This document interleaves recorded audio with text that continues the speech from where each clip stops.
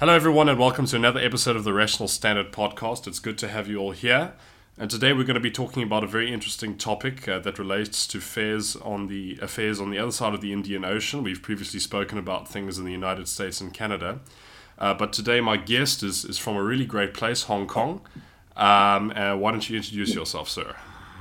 Yes, thank you very much for having me. My name is Meng Hin Lo, and I think people in SFL will refer me to Louis. So long story short, my background, I study in Hong Kong all along, starting from primary school, secondary school, and university. I've been through the whole public education sector in Hong Kong. And very luckily, I come upon this institute called the Lion Rock Institute. The way I know them, they are a free market think tank. They are actually one of the very few, very vocal free market think tank. And they organize an essay contest, and I apply for the essay contest. The reward for the essay contest is actually to intern in a think tank in the US or Canada, Fraser Institute and Acton Institute. So I joined that essay contest and then won, and that's how I get I get myself into the free market circle. And from then on, I interned at the Acton Institute. I interned at the United States, and I went back to Hong Kong. Actually, founded Hong Kong Students for Liberty, organized some events, and I was actually nominated as a student for the year. And Hong Kong Students for Liberty actually got nominated for event of the year also, I think 2 years ago. Yeah, so we had. Can I ask about that? Because I think that's when you guys hosted Park Yun Mi. Is that right? Yeah. So long story short, we had invited a very outspoken and well-known North Korean defector, Yeon-mi Park, to come to Hong Kong. To basically, my rationale to do that event is to, we are in Hong Kong, born and raised in Hong Kong people. We never have to think about so many necessity stuff. We are born in a rich society. Yeah. Like rather rich. We don't lack of food. We don't lack of water. We have our basic, every other basic needs fulfilled. So it's very easy for Hong Konger to mislook, like how can things happen and how can things happen like so fast, or or I should put it, people don't really realize what kind of freedom we are enjoying. We are taking freedom to a very large extent for granted.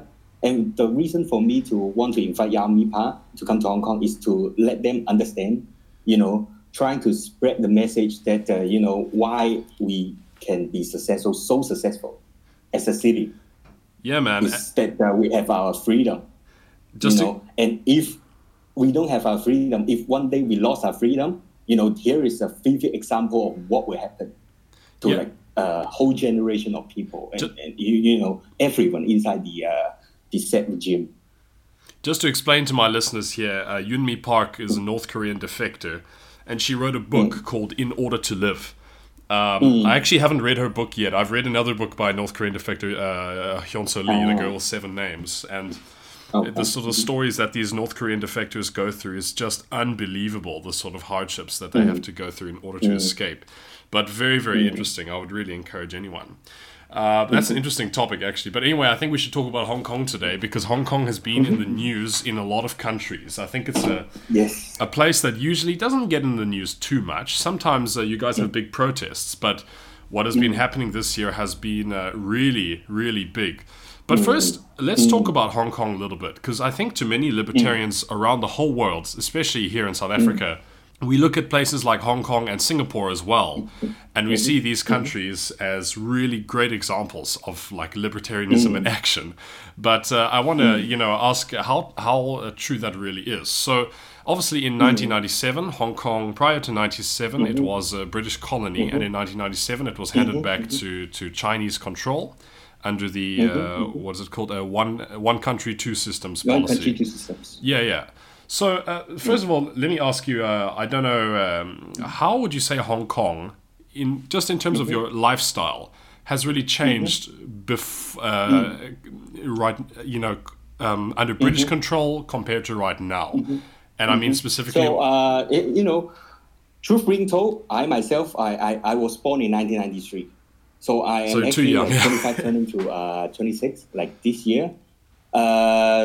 I cannot attest so much, really, like truth being told, my daily life cannot attest so much to the colonial government. But there are a couple of things that I think we can see simply by looking at the figures. We will know, like, what are the differences between ruling under the colonial government. Does the British did it good, or are they really owning us anything in the whole Hong Kong saga that we're having? A couple of figures. So Hong Kong was ceded to the British colonial government on 1843. 1843, after the Nanking Treaty, right? Yeah. And by that time, when the first, when the general comes to Hong Kong and, survey how many people are living here, how are we? The first general who came to Hong Kong actually said that Hong Kong is a barren rock. There is two places that the Brits want to have. One is Hong Kong. The other one is further up in the area. The Cantonese is called Zhao San. I actually don't know the English of that place, but if you want to look it up, you can look it up. So British actually asked for another place other than Hong Kong. At first, it is a tiny fishing village. The exact word that the general used at that time is Hong Kong is a barren rock. It will never be an international powerhouse. That are the words by the first general from the UK, coming to Hong Kong. And after looking at Hong Kong, they said that. Couple of figures. In 1847, 1843, the population of Hong Kong is 7,450. In 1997, Hong Kong population is 6.489 million. Let that figure sink in a little bit. From 7,450 to 6.489 million. Imagine how the economic growth, happened to be able to sustain such population growth, right? How are the living standards got raised along the British colonial government? That's the first figure that I want to cite. And another figure that I want to cite is in because I did some research on colonial period Hong Kong, and usually look at GDP and population. The GDP of Hong Kong in 1960. This is the earliest point that we have like a more accurate information, because really in 1843 there are no official record whatsoever or not to record the the situation in Hong Kong, right? But in 1960, Hong Kong GDP is 1.321 billion, and in 1997, before the handover of Hong Kong's GDP is 177.4 billion US dollar. How many folds are there? Right? That's a huge growth. Yeah, that's a huge increase. And the particular reason is the first governor sent to Hong Kong is called Pottinger, Henry Pottinger. Right after he lands to Hong Kong, he made a statement, he made an announcement, and there are 3 rules that outline what Hong Kong is. The 3 rule is Hong Kong is a low taxation free port. That's the first one. Low taxation, maintain Hong Kong as a low taxation free port. Trade with everyone, including enemies and allies. That's why Hong Kong get to trade with China. When there are other international embargoes maybe on any particular countries. Yeah. We can still trade with everyone. And the third is respect local customs. On the very first couple of months, the first governor of Hong Kong had declared that it is a free port. It has laid down the foundation of, the small government structure that Hong Kong is going to run, just attract foreign businessmen, attract everyone, essentially, to come here to do business. Right? Right. So that's what the British did at the very beginning. And if you look at the whole colonial history, it lasted for so long, right? From 1843 to 1997. There's a lot of years there. And in between that colonial period, also there is Japanese invasion. Yeah, during World War II. Actually, was held under control of the Japanese military government, in back in the days. And economically, we prosper. Social move, how should I put it? Like politically, democratic movement, we prosper also. One oftentimes we hear so many. We hear so many times people saying that the UK should have done this, the UK should have done that before handing it over to China. Why would no one come out to protest?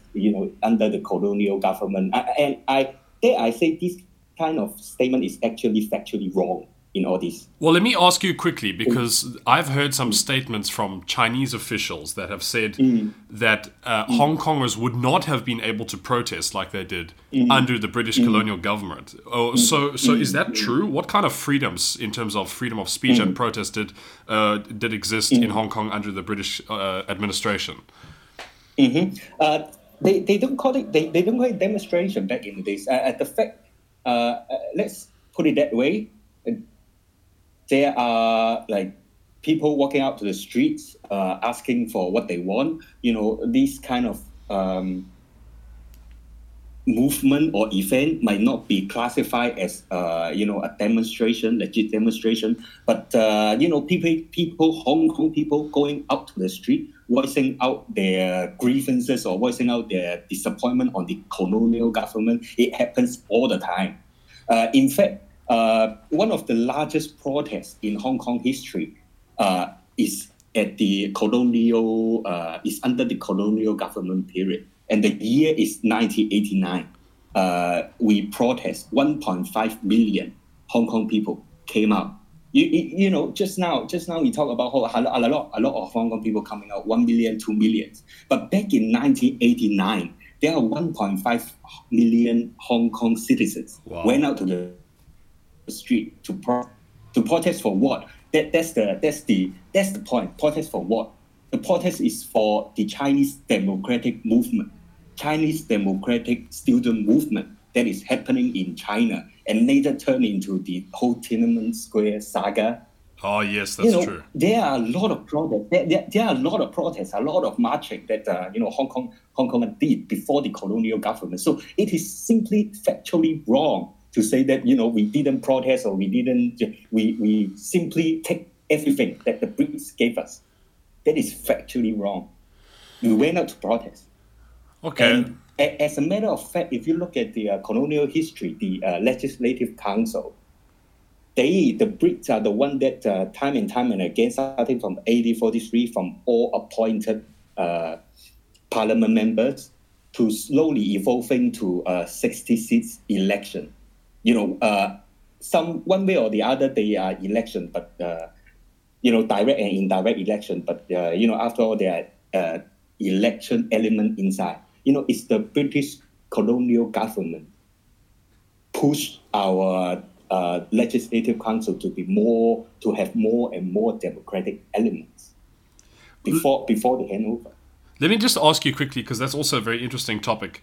Can you explain to the listeners here, because I think many people in South Africa are not aware, today, right now, how is the Legislative Council in Hong Kong elected? Because it's not exactly 100% democratic. So can you explain that a little bit? Yes. Very holistically, there are three parts of the parliament.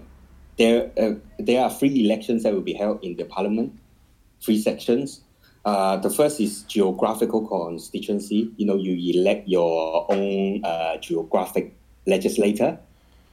That is part of the parliament setup. And the other part is functional constituency called. It's more like a UK upper house kind of letting the businesses have a say and have a vote to voice out their policy concerns and stuff.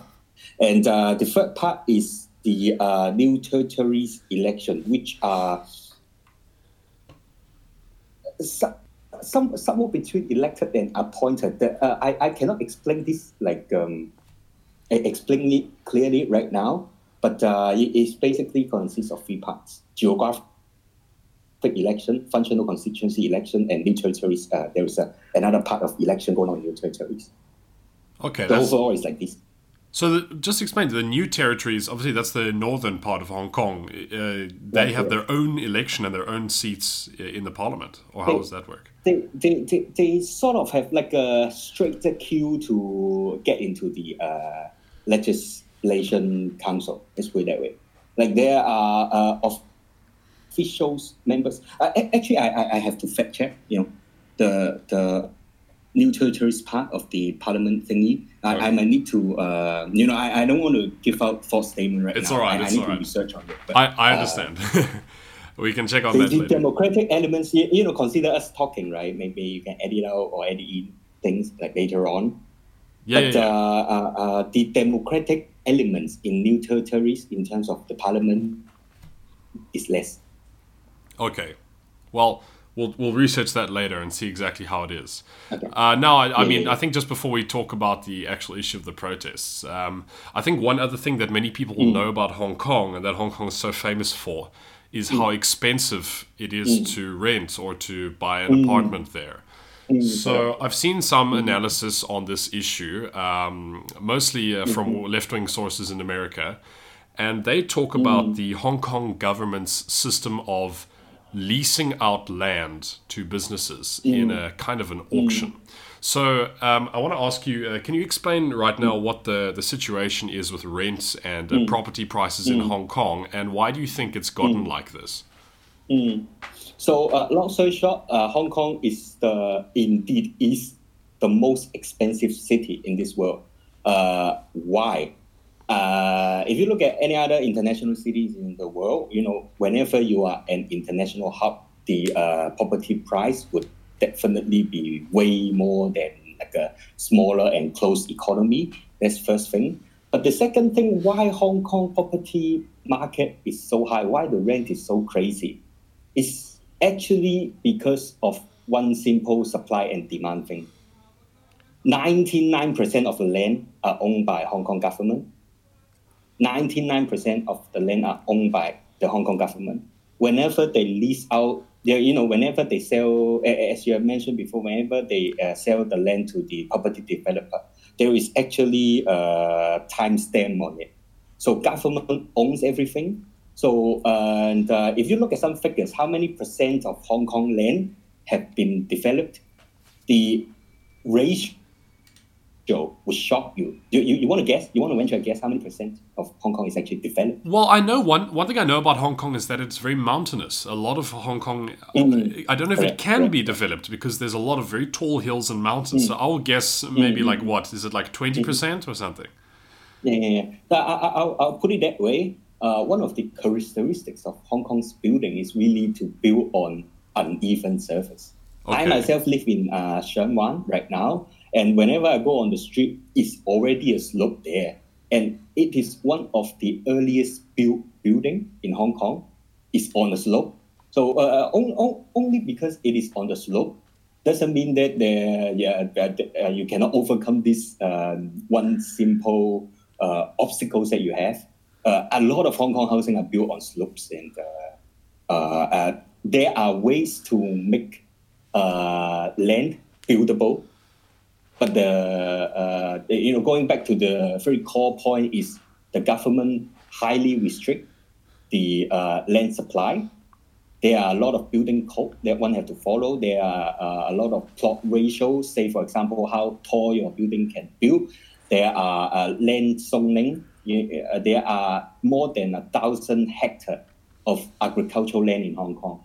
But think about Hong Kong. Who would have think we are so good at agriculture, being a farmer? Yeah, that sounds strange to me. But those land the property developer wanted to convert it into commercial use or residential use, but the government did not approve it.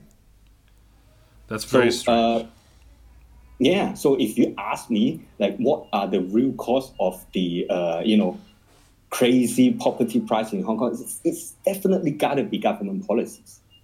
Man, well, that's a real. Yeah, they own 99% of the land, and you tell me, and you play no part in this. No, that doesn't make sense at all. Wow, that's a really strange situation. I originally thought that the problem was just because of scarcity of land. Obviously, Hong Kong, there's some places like Mongkok, which is just full of people. I think it's the most densely populated place in the world. And I just knew Hong Kong is full of mountains, so maybe you cannot build on top of this. But I mean, I'm very interested to learn that 99% of the land is owned by the government, and so there can be no. I don't know. And actually, like maybe like 50 to 20% of the land are utilized. Consider the vast majority of Hong Kong land are undeveloped, and you ask why would it be so expensive? Of course, it will be expensive, right? Is there a reason why the government wants to keep the undeveloped land as being agricultural? And also, let me ask you, when you say agricultural, are there people actually growing crops on this land? There are people growing crops, some of them, and but majority of them, actually, if you Google like brown site Hong Kong, you see a lot of like new tourist land are actually used simply as a container or storage for heavy industry. Like those are the land that can be used, should be used, but because of the existing legislature or how the Hong Kong government set up, Hong Kong government has lesser power in terms of wanting to build anything or in terms of controlling new territories. Give you a few examples. Only in Hong Kong new territories, those indigenous village people are entitled to have 400 square feet, like their own house. They can build their own house. It's called small house policy. Only new territories people, like indigenous people, have those kind of like privilege. Like imagine if like everyone in Hong Kong can claim like a certain amount of land and then build stuff up, property price wouldn't be so crazy, right? But only a portion of Hong Kong people enjoy that particular set of policies that favors them. Wow. Well, I think we can see once again that unfortunately when the government steps in and tries to control something like this, it doesn't always turn out well.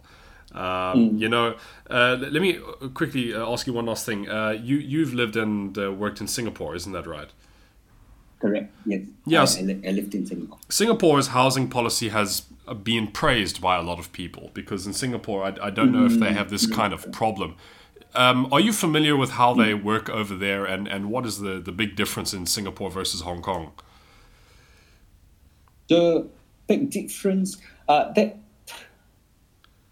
long story short, is they had they built a lot of public housing. If you have ever been in Singapore, the one thing you'll notice is whenever you go, minus CBD area, if you walk on the street of Singapore, everything actually looks a lot alike. Everything is just buildings, and the thing out there is just the number that displays on the block, maybe block 633, block 634. Everything looks alike. They build a lot of public housing in Singapore. That's why they, again, it's like demand supply. They get to maintain a rather low property price. I myself lived in Hong Kong. I myself live in Singapore. I rent an apartment in Hong Kong.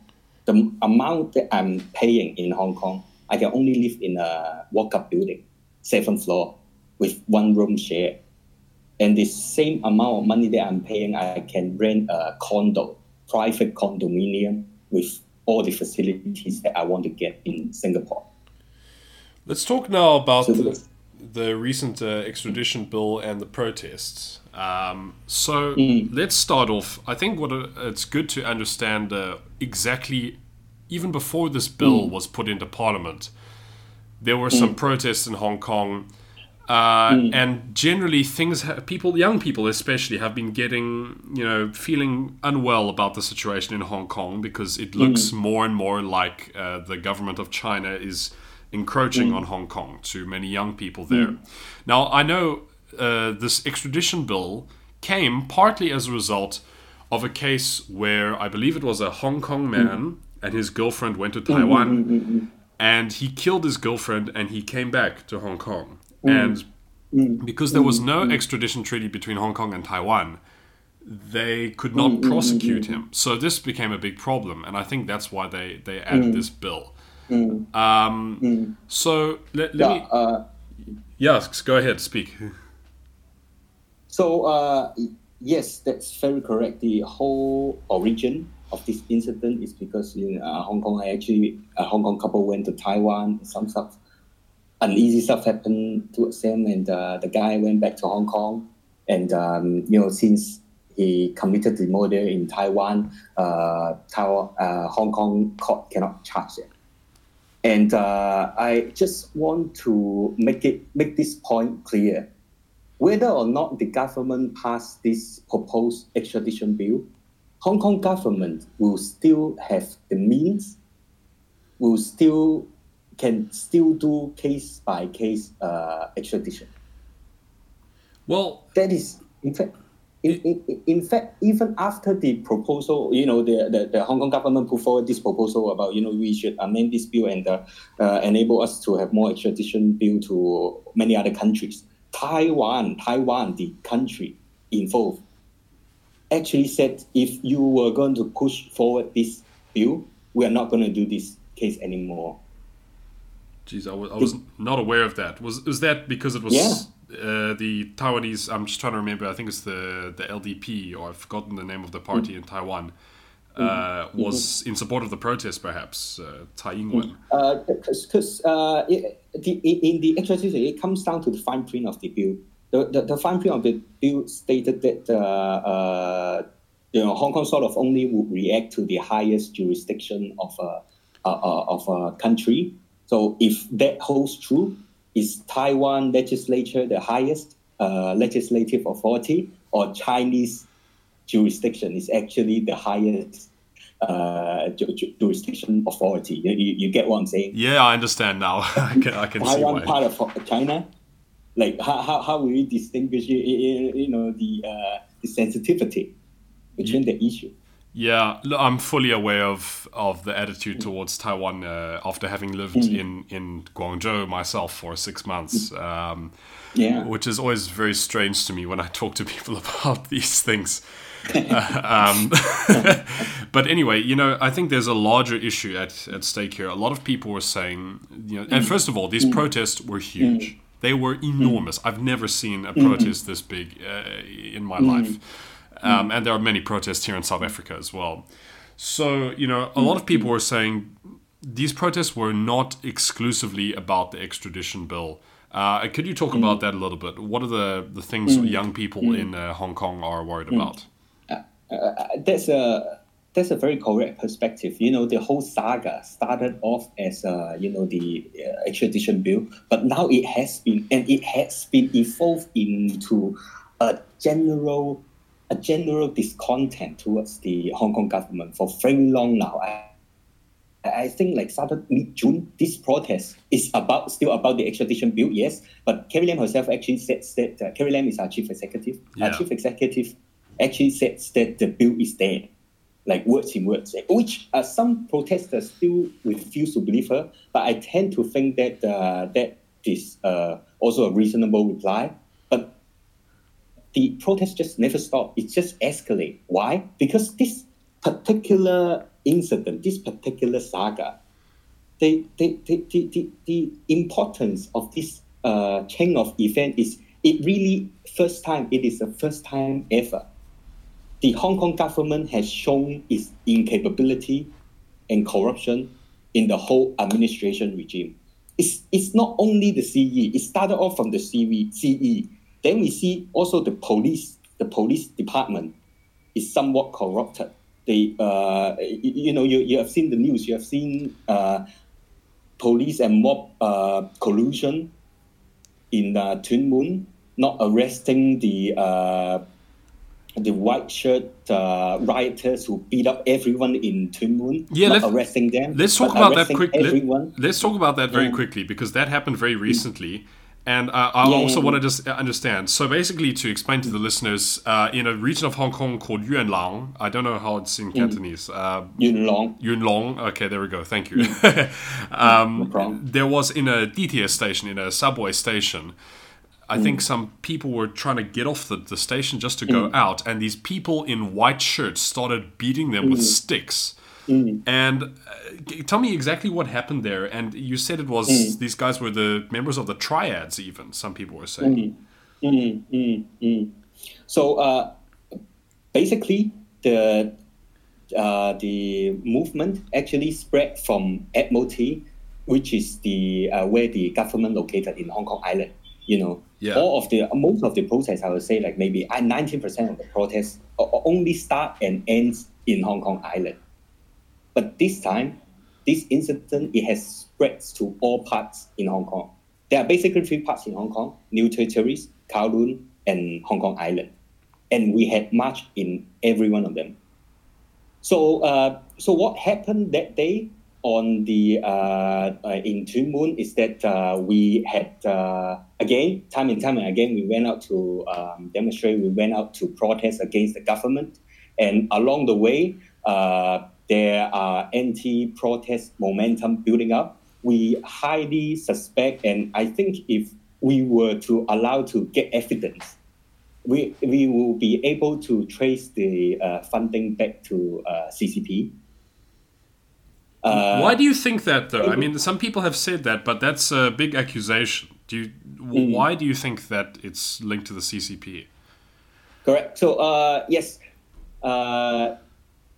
let's put it that way. There is a fund in China called Social Stability Maintenance Fund.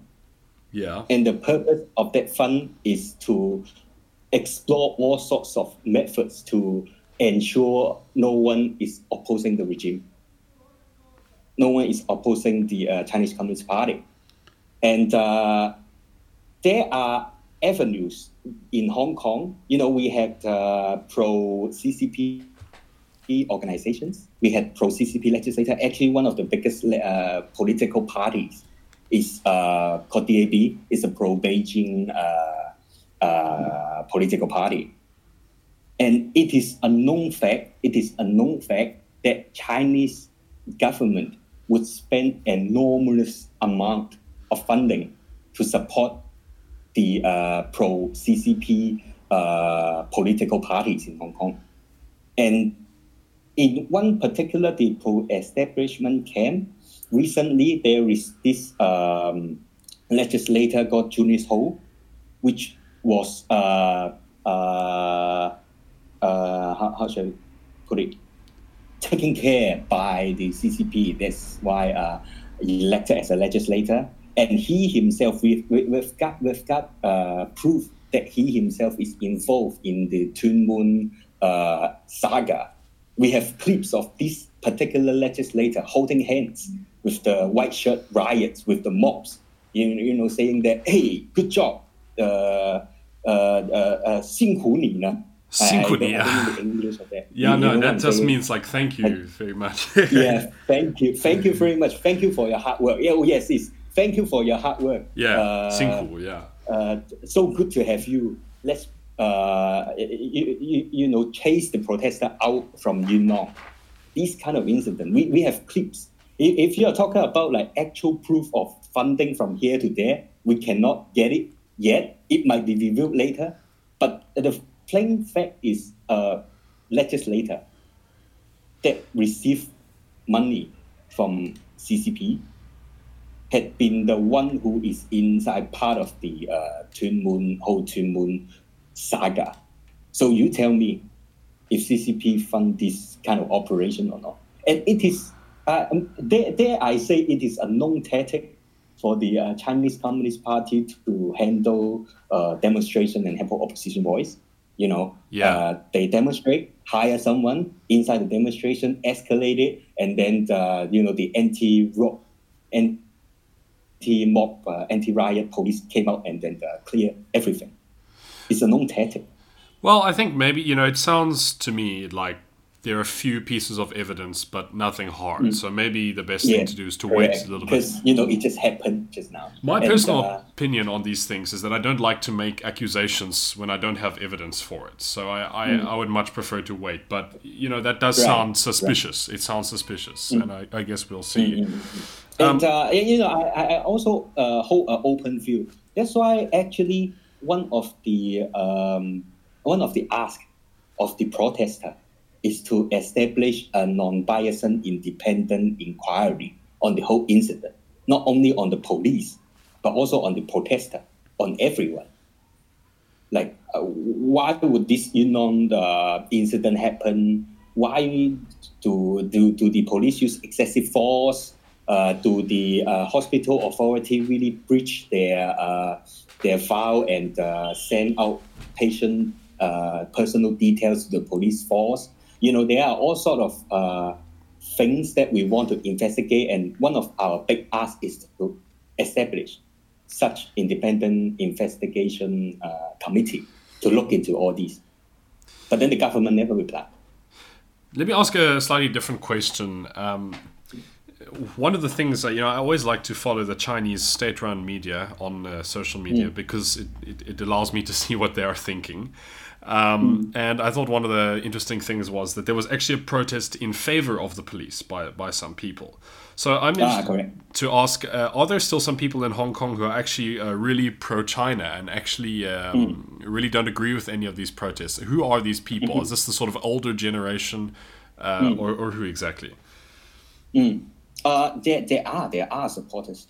First, if you look at the Legislative Council, if you search on Google pro-establishment legislator, every one of them, even up till now, the majority part of the pro-establishment legislators are still moving to the same direction as the government, meaning that a portion, quite a considerable portion of legislators are still backing up the government, thinking that everything happened because we protest, we ask too much, and there shouldn't be an independent committee to look into all this. So first of all, legislator, there are a lot of people still supporting the government, and in the normal society, I would tend to think that the elderly people, as a matter of fact, my parents actually adopt a rather pro-government point of view, thinking that, government had said sorry already, just, let it slide, don't go up and disrupt people's lives every day, so on and so forth. Can I ask, are your parents locals? Were they born and raised in Hong Kong? Yeah.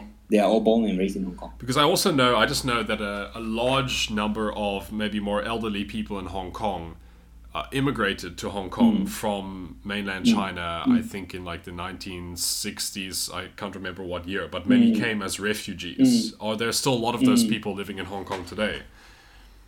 Oh, there are. I think the census statistics, which is Hong Kong population, Hong Kong government published by Hong Kong government, is that I think almost 90% of us is originated from China. 90% of Hong Kong people originated from China. Wow, okay. Well, I suppose prior to the British colony being established, I don't know how many people even lived there, so you can put it like that. Yeah.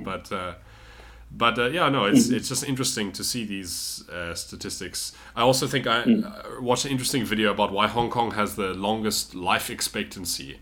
And they were saying because of so many people who are old in Hong Kong today were once refugees, they're the kind of people who will really strive to live as long as they can.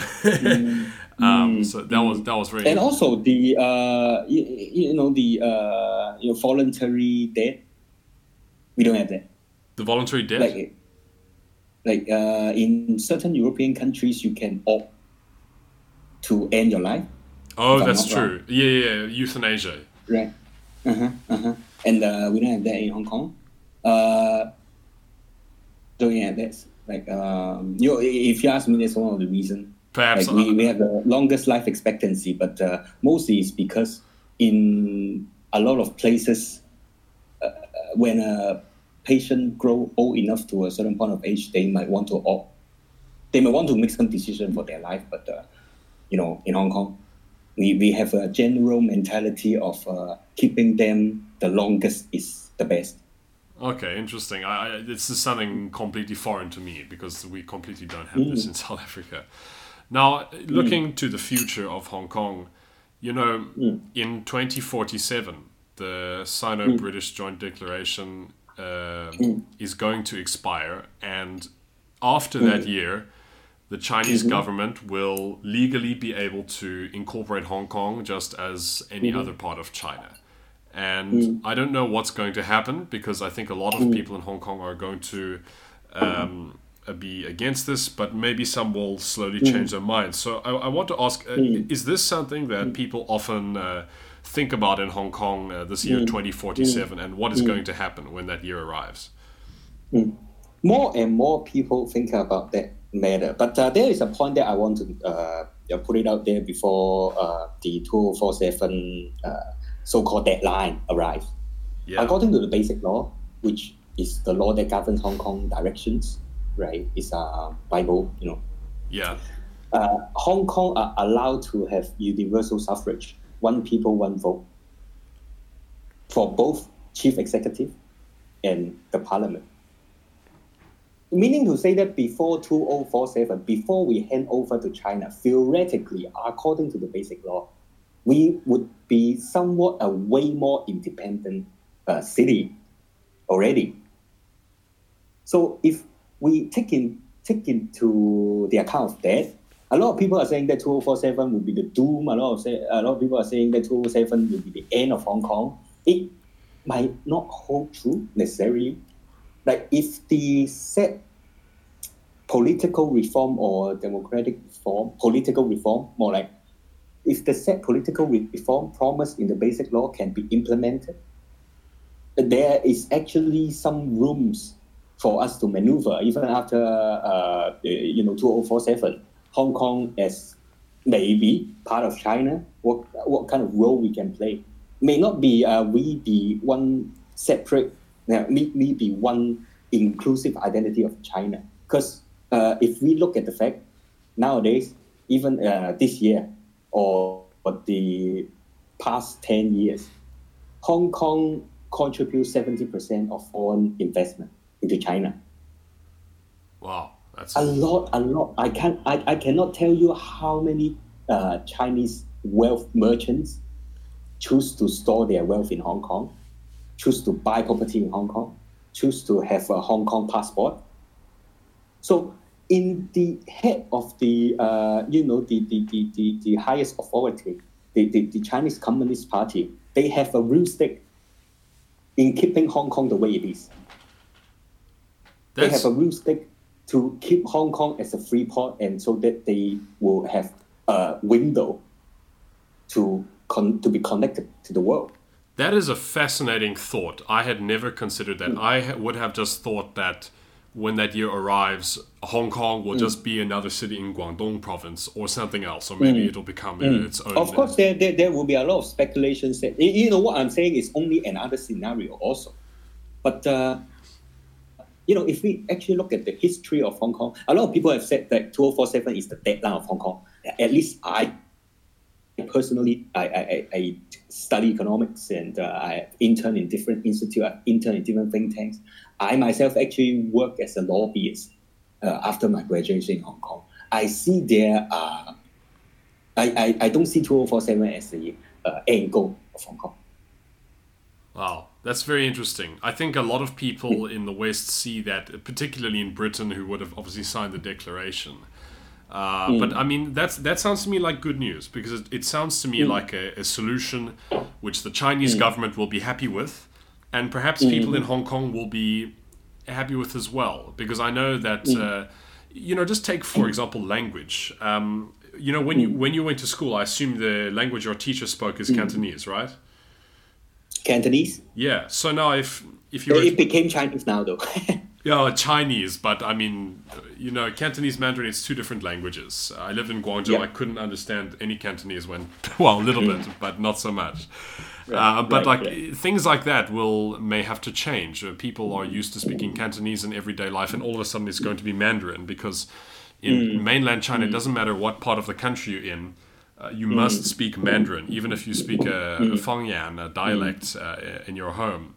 And so I originally thought changes like that, people in Hong Kong maybe would be very, they wouldn't be willing to change. Can I ask, just out of interest, these days in Hong Kong, can some people speak Mandarin? Do people try to learn Mandarin for business or any other reasons? Oh my goodness, thanks God you brought up this point. You mentioned if Hong Kongers are comfortable in switching the language from Cantonese to Mandarin. Yeah. It is actually happening already right now, every day. Yeah. A couple of years back, the Education Bureau had decided that all the Chinese lessons should be taught in Mandarin instead of Cantonese. That's one thing. So that's a couple of years back.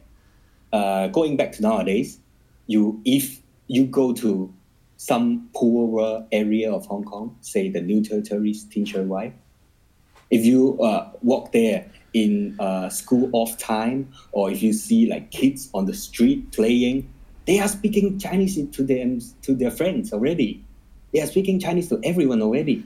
They all understand Cantonese, but they think Chinese is speaking Chinese is the way to go. So there are already this kind of clash that we are having. We don't even need to wait till 2/7.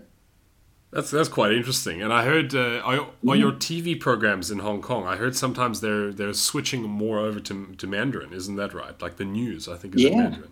Yeah, the news, the subtitle. We use traditional Chinese. Yeah. And, we use Mandarin is simplified Chinese. One of the biggest media outlet pro-establishment is called TVB. They had started to change their subtitle into traditional, simplified Chinese already. That's quite interesting. And what about the elderly? Now, I just know in Guangzhou, some of the more elderly people, still their Mandarin is not very good. They still just speak Cantonese wherever they go, but it's actually fine because most people can understand. Are some of the elderly people not liking this? They're not used to the change to Mandarin? In Hong Kong? I mean, it only makes sense. Like there are two sets of language that people speak in Hong Kong, and that bounds to be somewhat difficult. Not that it's impossible. I mean, look at Singapore. They speak so many languages, but it will be difficult to adjust. Difficult in terms of what will be the official language of Hong Kong. It used to be English.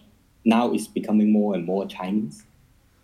The thing we should look at is how the Education Bureau would define what as the legal language or the Hong Kong language, so to speak. That'll be an interesting thing to come up. I'm just somebody who loves learning languages, so this is always an interesting topic. Yeah. Anyway, Lo Minghen, thank you very much. Oh damn. How was my tones? I never learned the Cantonese tones, so I don't know how to pronounce this so well. Yeah, but that is nice. That one is a nice one. Actually, maybe like my girlfriend is Singaporean who speaks some Cantonese. Yours are you're more or less equivalent to hers. Oh, that's good to hear because my Mandarin is much better. I can't say very much. I mean, I don't doubt because I think it's easier. Pinyin. Yeah, it's easy for me to see exactly how you pronounce a word. When you write in Pinyin. Cantonese has always been very, very difficult for me. But what I like is in Guangzhou, the buses and the subway had three languages. It was Mandarin, Cantonese, and English. So I learned how to say things like 本次列车终点站位 番禺广场 and things like that. Right. And stuff like that. On point. Yeah, I apologize to the listeners who are just listening to me talk about languages, but if you're interested in learning Chinese language, this kind of dialects are always very, very interesting. But anyway, I think, the reason I asked this question is because in my country, South Africa, language is incredibly important. We have 11 official languages in South Africa. So you can be in the Parliament of South Africa and you can speak any one of 11 languages, which is really amazing. And I think I quite like that. And Singapore I think it's amazing also. Yeah, Singapore is also, I think, a great country. They have, how many? They have 4 official languages. They have Chinese. I think Chinese, English, and Malaysian. Yeah, Malay and Tamil, the Indian language, Tamil. Yeah. But they've been really, I think, really good with promoting all of those languages. But it's just something which might be a big change to people. Anyway, I have to say I'm very happy to hear that maybe the future of Hong Kong is actually could look good if at least it can overcome these problems. It's a very interesting place, and I hope not as stuck as a lot of people would have thought. Yeah, that's great to hear. Well, Lo Meng-hen, thank you very much for talking with me today. Thanks for having me. One last thing, if people want to find you on social media, Twitter, something like that, do you want to promote yourself quickly? You can add me on LinkedIn. I'm Meng-hen Lo, so that'll be awesome. Cool. We'll write your details in the description.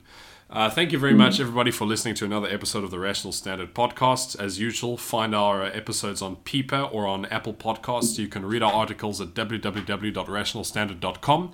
You can follow me on Twitter at Nick Babaya and also give us a like on Facebook. Until next time, see you around.